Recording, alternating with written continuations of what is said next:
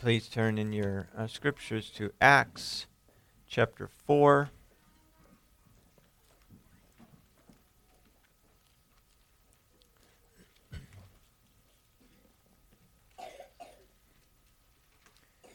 Peter and John went up to the temple at the hour of prayer, the ninth hour.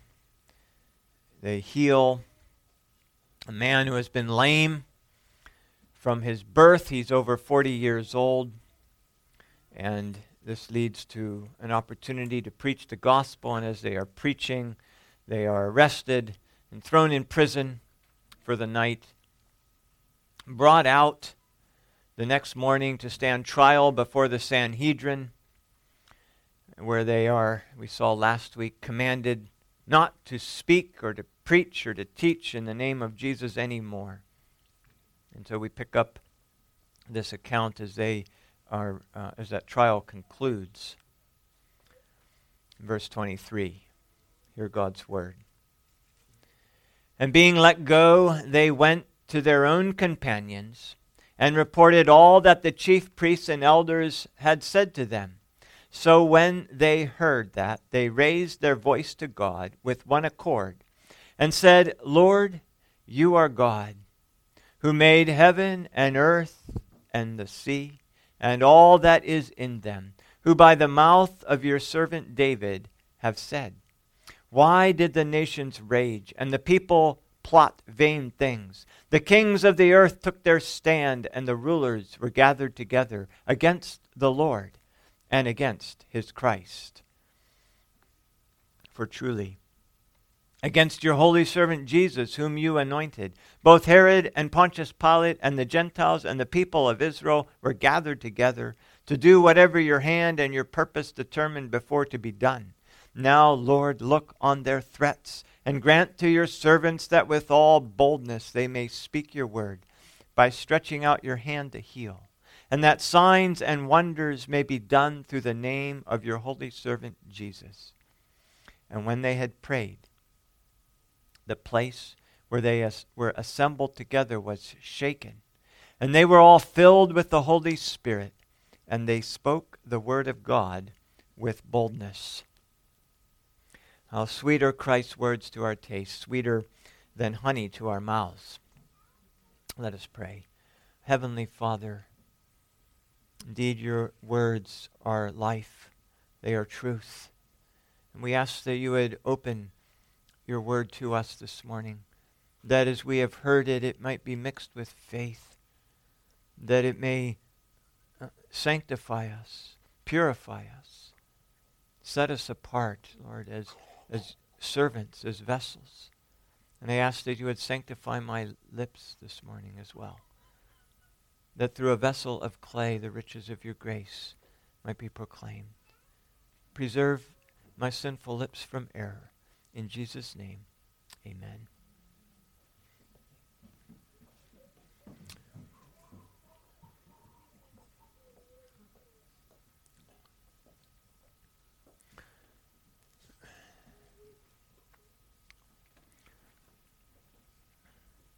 In his book on the Puritans, Joel Beeke lists 17 different ways that the Puritans used to promote piety. The first was well-focused, doctrinal, experiential, soul-saving preaching. The preaching of the word is the first priority. The second was reading and studying the scriptures. The third, meditation on biblical truths, meditation, pondering, thinking on the Word of God and what it means and what it implies for us. The fourth was fervent and lengthy, or frequent and lengthy, fervent prayer. So no surprises there. The prayer, the scriptures, the preaching of the Word, and prayer. But the fifth was communing with the saints, particularly through meetings for spiritual purposes. I thought of a lot of different titles for today's message. I cycled through, I won't bore you with all of the trials there, but when I saw this, I realized this is what is going on here. There is communion with the saints and communion with the triune God. This means of spiritual strengthening is exactly what we see the apostles engaging in when they are released from prison and they're hearing in the court. The same people who have crucified Christ just a few weeks or months earlier have now threatened them, sternly commanding them not to preach or teach in the name of Jesus anymore. And we see their response is the communion of the saints and the communion with the triune God. And so this message is titled Communion Power, Fellowship, the fellowship of the saints and the fellowship with the triune God. The first thing we read is that they go back to their own. When the chief priests and rulers released the apostles and the man that they healed, they went back to their own companions, is the word in the New King James. But literally, they went to their own. There's no noun in the Greek. It just says they went to their own.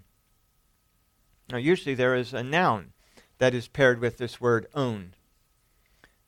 A noun that identifies what of their own is being referred to.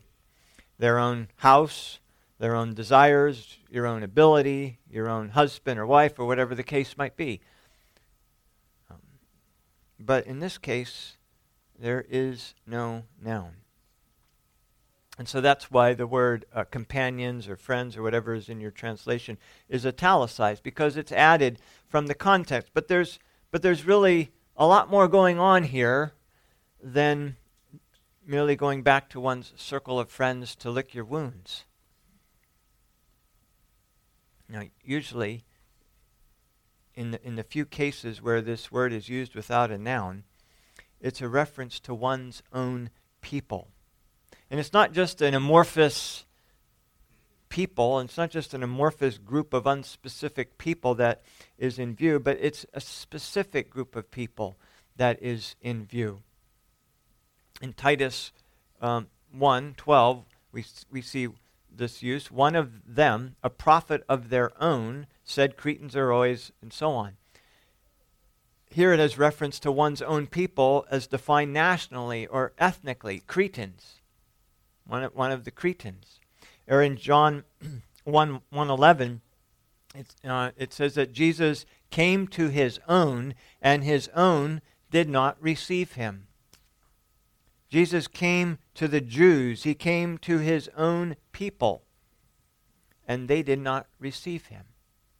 He came to the church, which was the Jews, his own people, and he was rejected. That is a specific group of people, those who were part of the church, the Jewish church. And in John 13:1, though, we see, I think, the sense in how this word is being used here specifically. Now, before the feast of the Passover, when Jesus knew that his own hour should come, that he should depart from the world to the Father, having loved his own who are in the world, he loved them to the end. Here this reference, own, is to the elect. He loved his own people, those that were given to him by the Father. It's a definite group of people, the elect. It's a definite number, known only to God, but it is a definite number of people, identified by name. When Jesus had come to his own, it's referring to his own people, his elect. In John 15:19, it says, if you are of the world would love its own. Here it's referring to just the opposite, those who are of the world. You, because you are not of the world, but I chose you out of the world, therefore the world hates you. So this is referring to those that are exact opposite, those that are outside of Christ, the world's own people. In Titus in 1 Timothy 5:8, it refers to one's own extended family, but if one does not provide for his own, and especially those of his immediate household. See, this is one's people by blood or by marriage. That's a specific group of people, those who are your blood relatives or related to you by marriage. So in this case, it's said that the apostles are leaving the company of the Jews and going to their own. To their own. In distinguishing, you see, these saints that the apostles are returning to from the Jews that they just left, Luke is now putting those Jews outside the church. They're not their own. They left those people and they went back to their own. Before Pentecost, you see, the Apostle John included the Jews as Jesus' own. They were the church. But now these unbelieving Jews, having rejected the Messiah and crucified the Lord of glory, these unbelieving Jews have been excommunicated from the church. They are no longer Christ's own. The unbelieving Jews have been cut out of the church. Not all Jews, just the unbelieving Jews. Acts 6 tells us that many of the priests believed. And the believing Jews were not cut off. They remained in this church. But the believers, the Gentiles, are grafted in. But see, when the believing people become so small, then the Lord calls us to come out of that group, to leave that group. And it's like an excommunication in reverse, as the godly leave the apostate church. That apostate church is excommunicated. But the Gentiles are grafted now into the church as Gentiles. So the church now contains Jews, the believing Jews, and the Gentiles. And so these apostles go back to their own. That's not replacement theology. The church hasn't replaced Israel. It's sometimes said the apostles and most of these people are Jews themselves. These are Jews. They haven't replaced the Jews. They are simply the believing Jews who have come out of and left the unbelieving apostate Jews. And it is to these believing Jews that the Gentiles are added. And it is back to then this church that is called their own. This body of believers that is called their own. That the apostles go back and participate in the fellowship of the saints, the communion of the saints. They go back to the church, and Luke says they report everything that the court of chief priests and elders had said to them. See, this is practicing the communion or the fellowship of the saints. This is what Acts 2 told us was the practice of this church following Pentecost. In Acts 2:42, they continued steadfastly in the apostles' doctrine and fellowship, koinonia, in the breaking of bread and in prayers. You can see where the Puritans get their list of things that sanctify.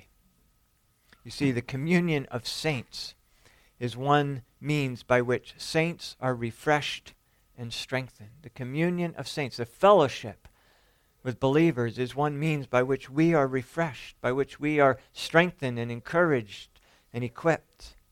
Paul told Philemon, I thank my God, making mention of you always in my prayers, hearing of your faith and love which you have toward the Lord Jesus and toward all the saints, that the sharing, and that's the koinonia, same word, that the sharing, the fellowship, or the communication of your faith may be effective by the acknowledgement of every good thing that is in you in Christ Jesus. And Paul says, we've heard of your we have great joy, Paul said, and consolation in your love because the hearts of the saints have been refreshed by you, brother.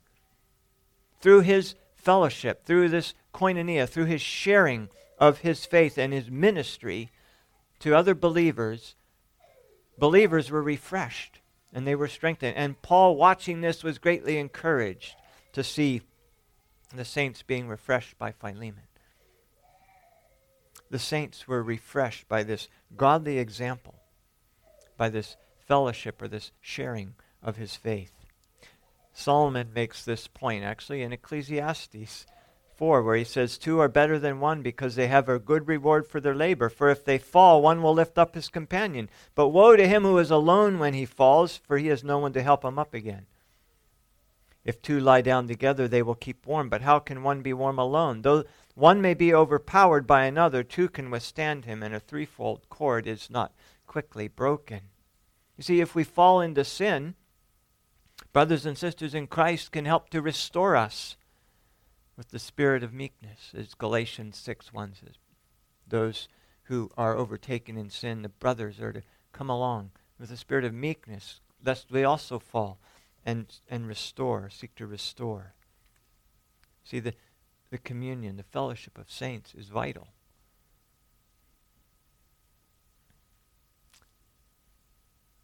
Blessed, Paul told the Corinthians, 2 Corinthians 1, blessed be the God and Father of our Lord Jesus Christ, the Father of mercies and the God of all comfort, who comforts us in all our tribulations. Why? So that we might be able to comfort those who are in any trouble with the comfort with which we have been comforted by God.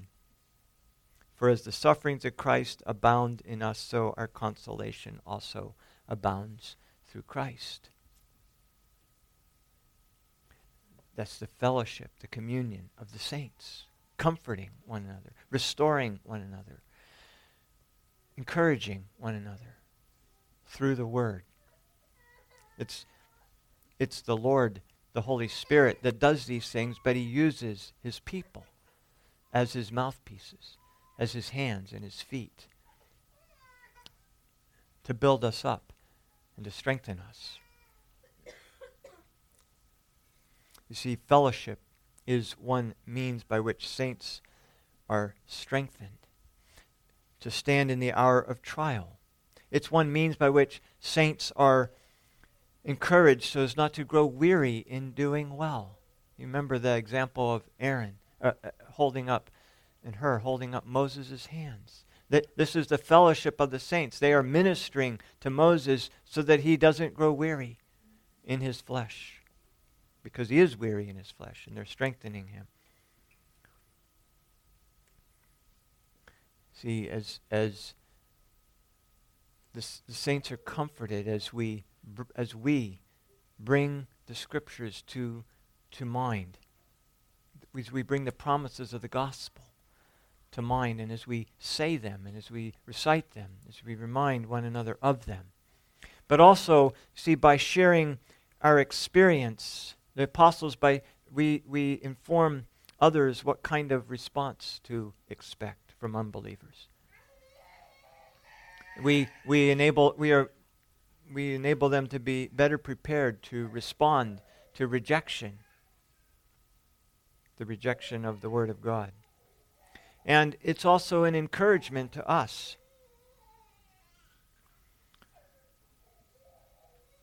to see God's grace delivering his people unscathed. That's a great encouragement. It encourages the saints and it glorifies the Lord. It provides a future record, or a record for future generations to be encouraged and comforted. How many generations of saints have been encouraged and comforted by accounts like Fox's Book of Martyrs, or the many accounts of the martyrs that we get from the voice of the martyrs? It used to be, when I was growing up, Jesus to the Communist World, and we get their program, their bulletin, their letter every month, and it would have accounts of those who were suffering and of God's deliverance and his protection and of their testimony in these times. This is a great encouragement.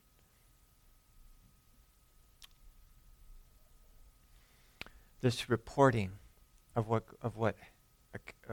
occurred prepares and enables the church to pray with specificity, with particularity, in both praise and in petitions. Because they now have more detail, and they can pray more specifically. They can pray more intelligently. We can pray with more understanding. They can bring more specific promises in their prayers. But thirdly, in bringing this report of what they have endured, the church is sharing in their suffering. Because remember, when one part of the body suffers, the entire body suffers. And in bringing this report, the apostles are enabling the church to join in their suffering.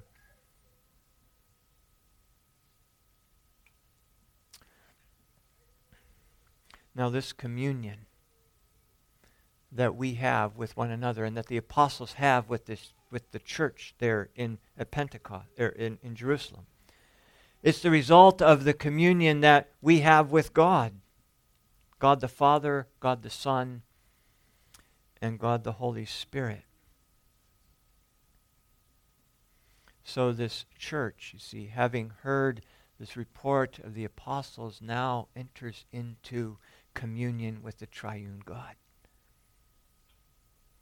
They lift their voices together in prayer. They raise their voices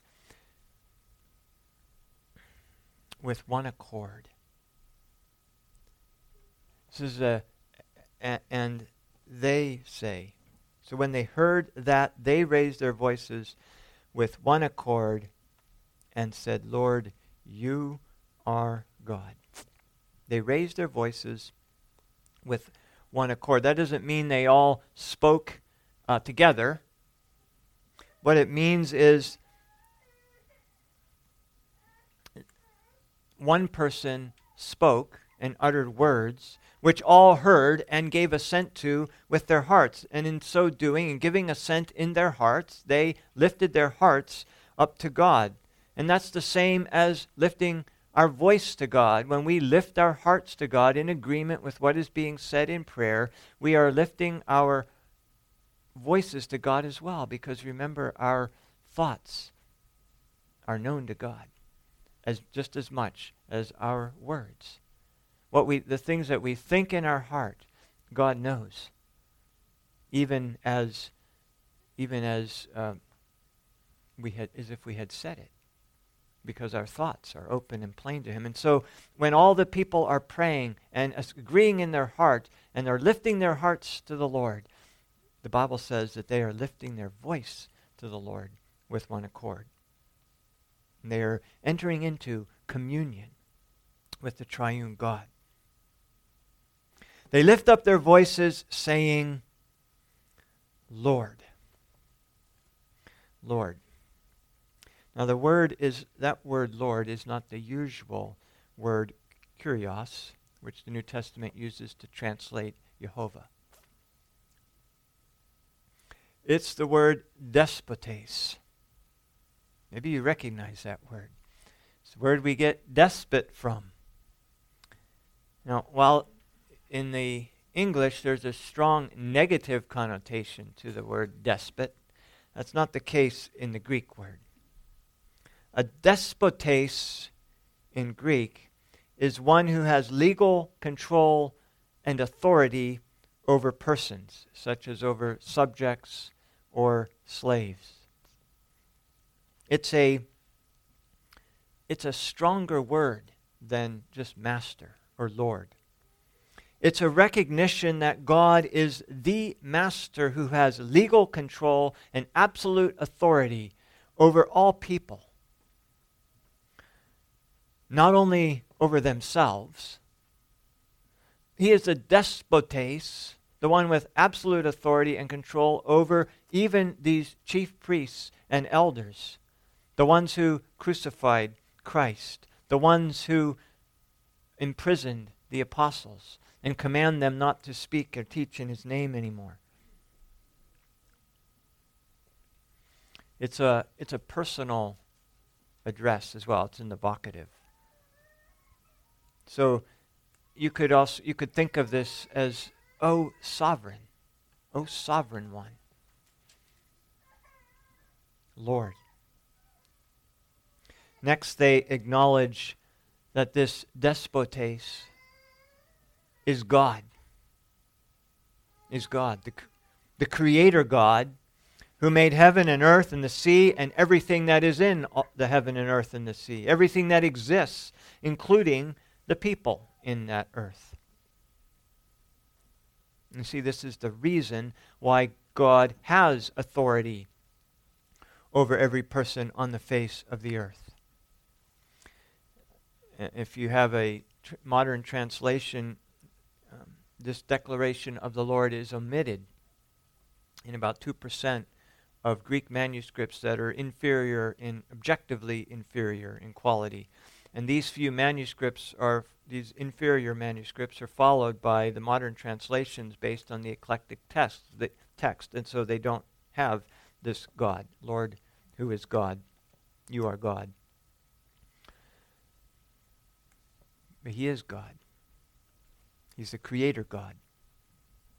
Not only is the Lord the despotes and the Creator God, He is also the God who speaks. And they quote from Psalm 2. David, we know, wrote Psalm 2. The Bible says that. It says it right here, too. It says it other places.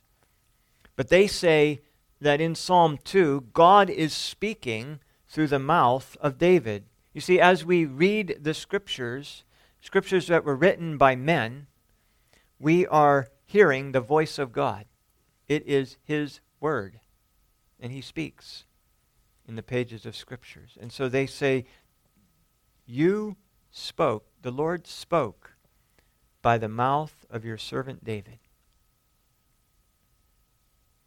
And they state then that it is God who ordained that Herod and Pontius Pilate and together with the Gentiles and the people of Israel crucified Christ. It was God who ordained that these people would crucify Christ. In crucifying Christ, they were doing exactly what God, the despotes, the one with the sovereign, who has all authority over all people, they were doing exactly what God had determined before the foundation of the world would be done. Now we might ask, why do they open their prayer by stating these doctrinal truths? It's not a recitation of doctrine just to state doctrine. God already knows these things, doesn't He? The people already know these things. It's not because they need to know these things. There are several reasons I believe they are doing this. One, they are simply following the pattern of prayers in the Scriptures. This is the pattern not only of prayers in the Scriptures, but even of books in the Scripture. When Paul wants to admonish churches, and he opens with doctrine, and it's from that doctrine then that he makes application to lives in the prayers of throughout the Bible. They open with statement of doctrine, and then they apply that doctrine to their life. For example, in Psalm 27, David begins, "The Lord is my light and my salvation. The Lord is the strength of my life." He's stating doctrinal truths that he then goes on to apply. Secondly, in stating these doctrinal truths, we remember these truths, and we make them a part of our core beliefs that drive our practice. If we never say anything, we tend to forget it. It tends to become unused. We need to say things over and over. It's important that we speak the truth to remind ourselves of the truth. When we state things, we add permanence to it. We might think about doing something, but when we state that we're going to do it, that adds more importance and weight to it. Because now when we don't do it, we haven't just not followed our thoughts, but we've not followed our words. but they are also presenting their arguments. They are stating truths from which they will argue.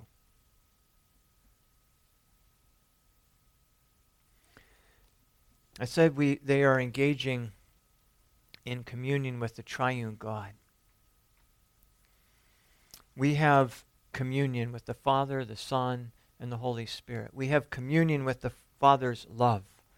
It's the Father's love that is the fountain from which all sweetness, all blessing flows. It is the source of all grace. And so what's the connection then between this despotes who created the heavens and the earth and the Father's love? See, it's this. This is why they open their prayer with this doctrine. See, the sovereignty of God, who made all things, who is all-powerful, who ordains everything that comes to pass from the littlest trial in our lives to the crucifixion of the Lord of glory. The sovereignty of God is a great comfort to us because God loves us. The sovereignty of God would not be any comfort to us without that truth that God loves us. And that's why it is said that the Father's love is the fountain of all blessing, the source of grace. Because God loves us, the fact that He controls all things is a great comfort to us, because He's not only glorifying Himself with what He brings to pass, but He's also working good to those who love Him and are called according to His purpose. Because He loves us, we know that His sovereignty is a great, great comfort. Because He's working good through it for us, as well as working glory to Himself. Now the apostles also identify this attack on themselves as an attack on Christ Himself. Because when the church is conspired against, Christ is conspired against. When Christ is conspired against, His church is conspired against. When the church suffers, Christ suffers. Remember when God appeared to Paul on the road to Damascus in that bright light, and Paul falls to the ground and he hears a voice saying, "Saul, Saul, why are you persecuting me?" Saul thought he was going to Damascus to imprison Christians. And Jesus said to him, "You're persecuting me." Jesus said, well, let me just go there a minute. Paul said then, "Who are you? Who are you? Who am I?" And Jesus said, "I am Jesus whom you are persecuting." And so trembling and astonished, he said, "Lord, what do you want me to do?" See, in persecuting the church, Paul was persecuting Jesus. We have fellowship with the suffering of Christ. The saints in heaven, though, also join in our suffering. Not only does the body on earth, the saints on earth join in the suffering, we have fellowship with Christ in suffering, but the saints in heaven join in that. Remember in Revelation 6, when the fifth seal is opened, John sees under the altar the souls of those who had been slain for the word of God and for the testimony which they heard. The martyrs in heaven. And they cry with a loud voice, saying, "How long, O Lord, holy and true, until you judge and avenge the blood on those who dwell on the earth?" They have this concern. They are part of the body of Christ, though in heaven. And there is a communion in the fellowship of suffering. So not only do we participate in the suffering of Christ, in the fellowship of the suffering, but we also experience the consolation as well, as we read earlier.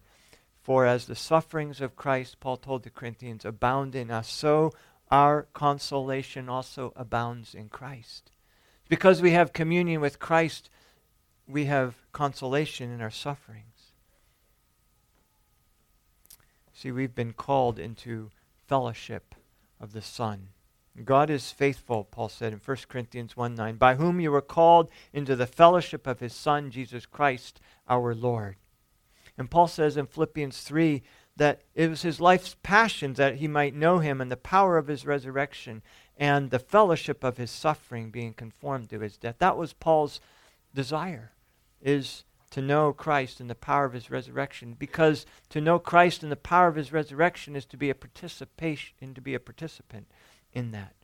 You know, that's why Paul can say in Romans that we've been buried with Christ in baptism, because we've been united to Christ. And so when Christ was buried, we're buried. When he rose, we rise. When he ascends into heaven, so do we, because we have a fellowship in his sufferings, a fellowship, a communion with the Son.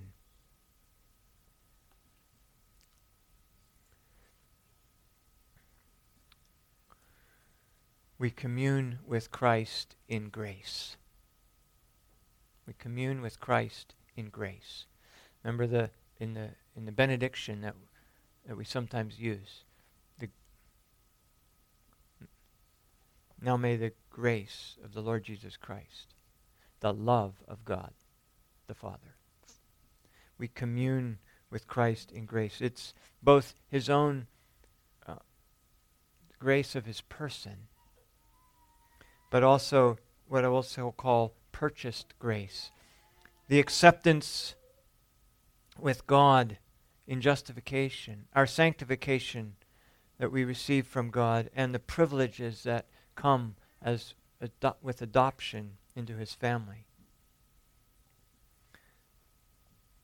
You see, we commune with Christ in grace, and that part of those blessings, that communion, that fellowship, is that we have the privileges of his children in adoption. And we can come to his throne of grace and obtain mercy and find grace to help in time of need. That's the communion we have with the Son in grace. And so we can the things that Christ has made available for us, we can possess. All of the resources in Christ that are sufficient for everything we will ever be called to do. And so right now, at this moment, these apostles come before the throne of grace to ask for boldness. They want boldness. They don't want to be cowered into silence in the face of the opposition of the priests and the elders and the Jews. And that would be very easy, right? To be cowed into silence. Because these are the people that killed Christ. And they remember how they were all scattered. None of them were even able to own that they were with Christ or his disciples. Peter denied Christ. So this was just a few months earlier. They commune with Christ in grace, and as his children, they ask for boldness. They ask for boldness in Christ's name.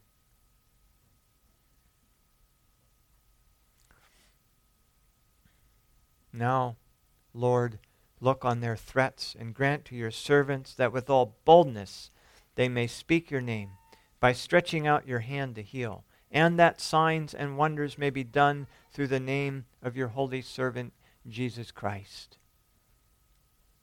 They're asking for boldness to speak the truth and that signs and wonders might be done in Christ's name.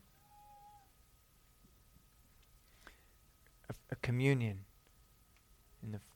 in the fellowship of suffering with Christ. They also have communion with the Holy Spirit, Father, Son, and Holy Spirit. And the foundation of our communion with the Holy Spirit consists in His being sent by Jesus Christ to be our comforter. You see, the Spirit helps us to remember the words of Christ and teaches us what those words mean. Christ said that He would send the Comforter who would testify to everything that He had said, who would lead them into the truth. The Holy Spirit witnesses to us that we are the children of God.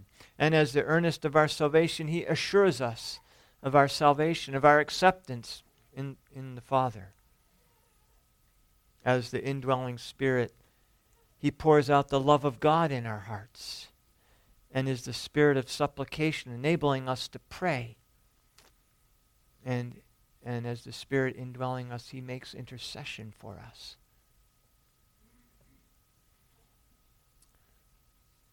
He is the Paraclete, the one who is sent to come alongside of us. And so we have communion with the Holy Spirit, as He is sent to be our comforter. And we see this, and when they had prayed, the place where they were assembled was shaken, and they were filled with the Holy Spirit. That was a powerful witness to them that they were in Christ, that they were participating in the fellowship with God the Father and Christ, the Son of God. That this was a visible sign, a confirmation to them that their prayers were being heard, that they were in Christ, that they were His children, that they were accepted in the Beloved. And what you can imagine the courage and the boldness that confirmation would give to them as they are filled again with the Holy Spirit. Now, they were just filled a little earlier when the day before, that morning, when they spoke at the court. They were filled. Peter was filled with the Holy Spirit, and he was given the boldness to say to the very people that were prosecuting them that had killed Christ, you killed Christ, the Lord of glory. And so, being filled with the Holy Spirit, they spoke the word of God with boldness. So what do we learn here in summary? Well, one, they took this threat very seriously. They didn't dismiss it as nothing to worry about. But on the other hand, they weren't afraid either. We don't need to be afraid of these threats of God's enemies, but neither do we ignore them or treat them with disdain. To be afraid is to doubt God's promises. But to treat them with disdain or to ignore them pretending they are powerless is presumptive arrogance. See, our power is utterly insufficient to thwart such threats. And so they take these threats very seriously. And they come back to the church and they report everything that is being said, and then they take them to the Lord in prayer. They pray about them. It's worthy of gathering the church together and having a prayer meeting over. You know, the things that we're going through in our life, sometimes we might think, well, I can handle that. But we should think, I can do all things through Christ who strengthens me. I need the prayers of God's people to handle this. They took these threats seriously. They took this battle seriously. They didn't presume in their own strength to be able to handle it. But on the other hand, they were not afraid or fearful.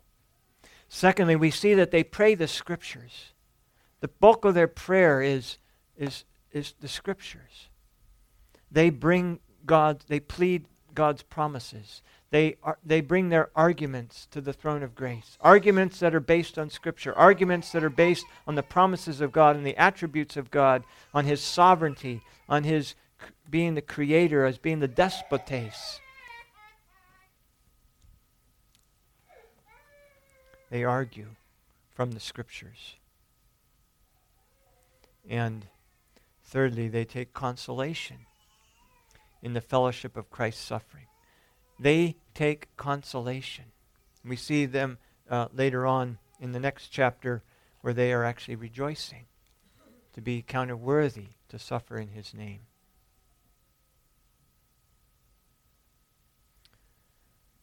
The design of the gospel is that Christ might be ours and that we may be engrafted into his body and participate in the fellowship of his suffering and in his consolation. May the Lord give us this grace, the communion of the saints and the communion with the triune God, Father, Son, and Holy Spirit. Almighty Heavenly Father, we thank you for this precious communion that we have with one another because we have this communion with you as our Father, as the Lord, the Sovereign, with your Son, Jesus Christ, our elder brother, the federal head in your covenant of grace, and with your Holy Spirit, who proceeds from the Father and the Son and who comes alongside of us, who is the guarantor of our inheritance. We ask, Lord, that we may know more fully this communion with you and this communion with one another in Christ Jesus. Amen.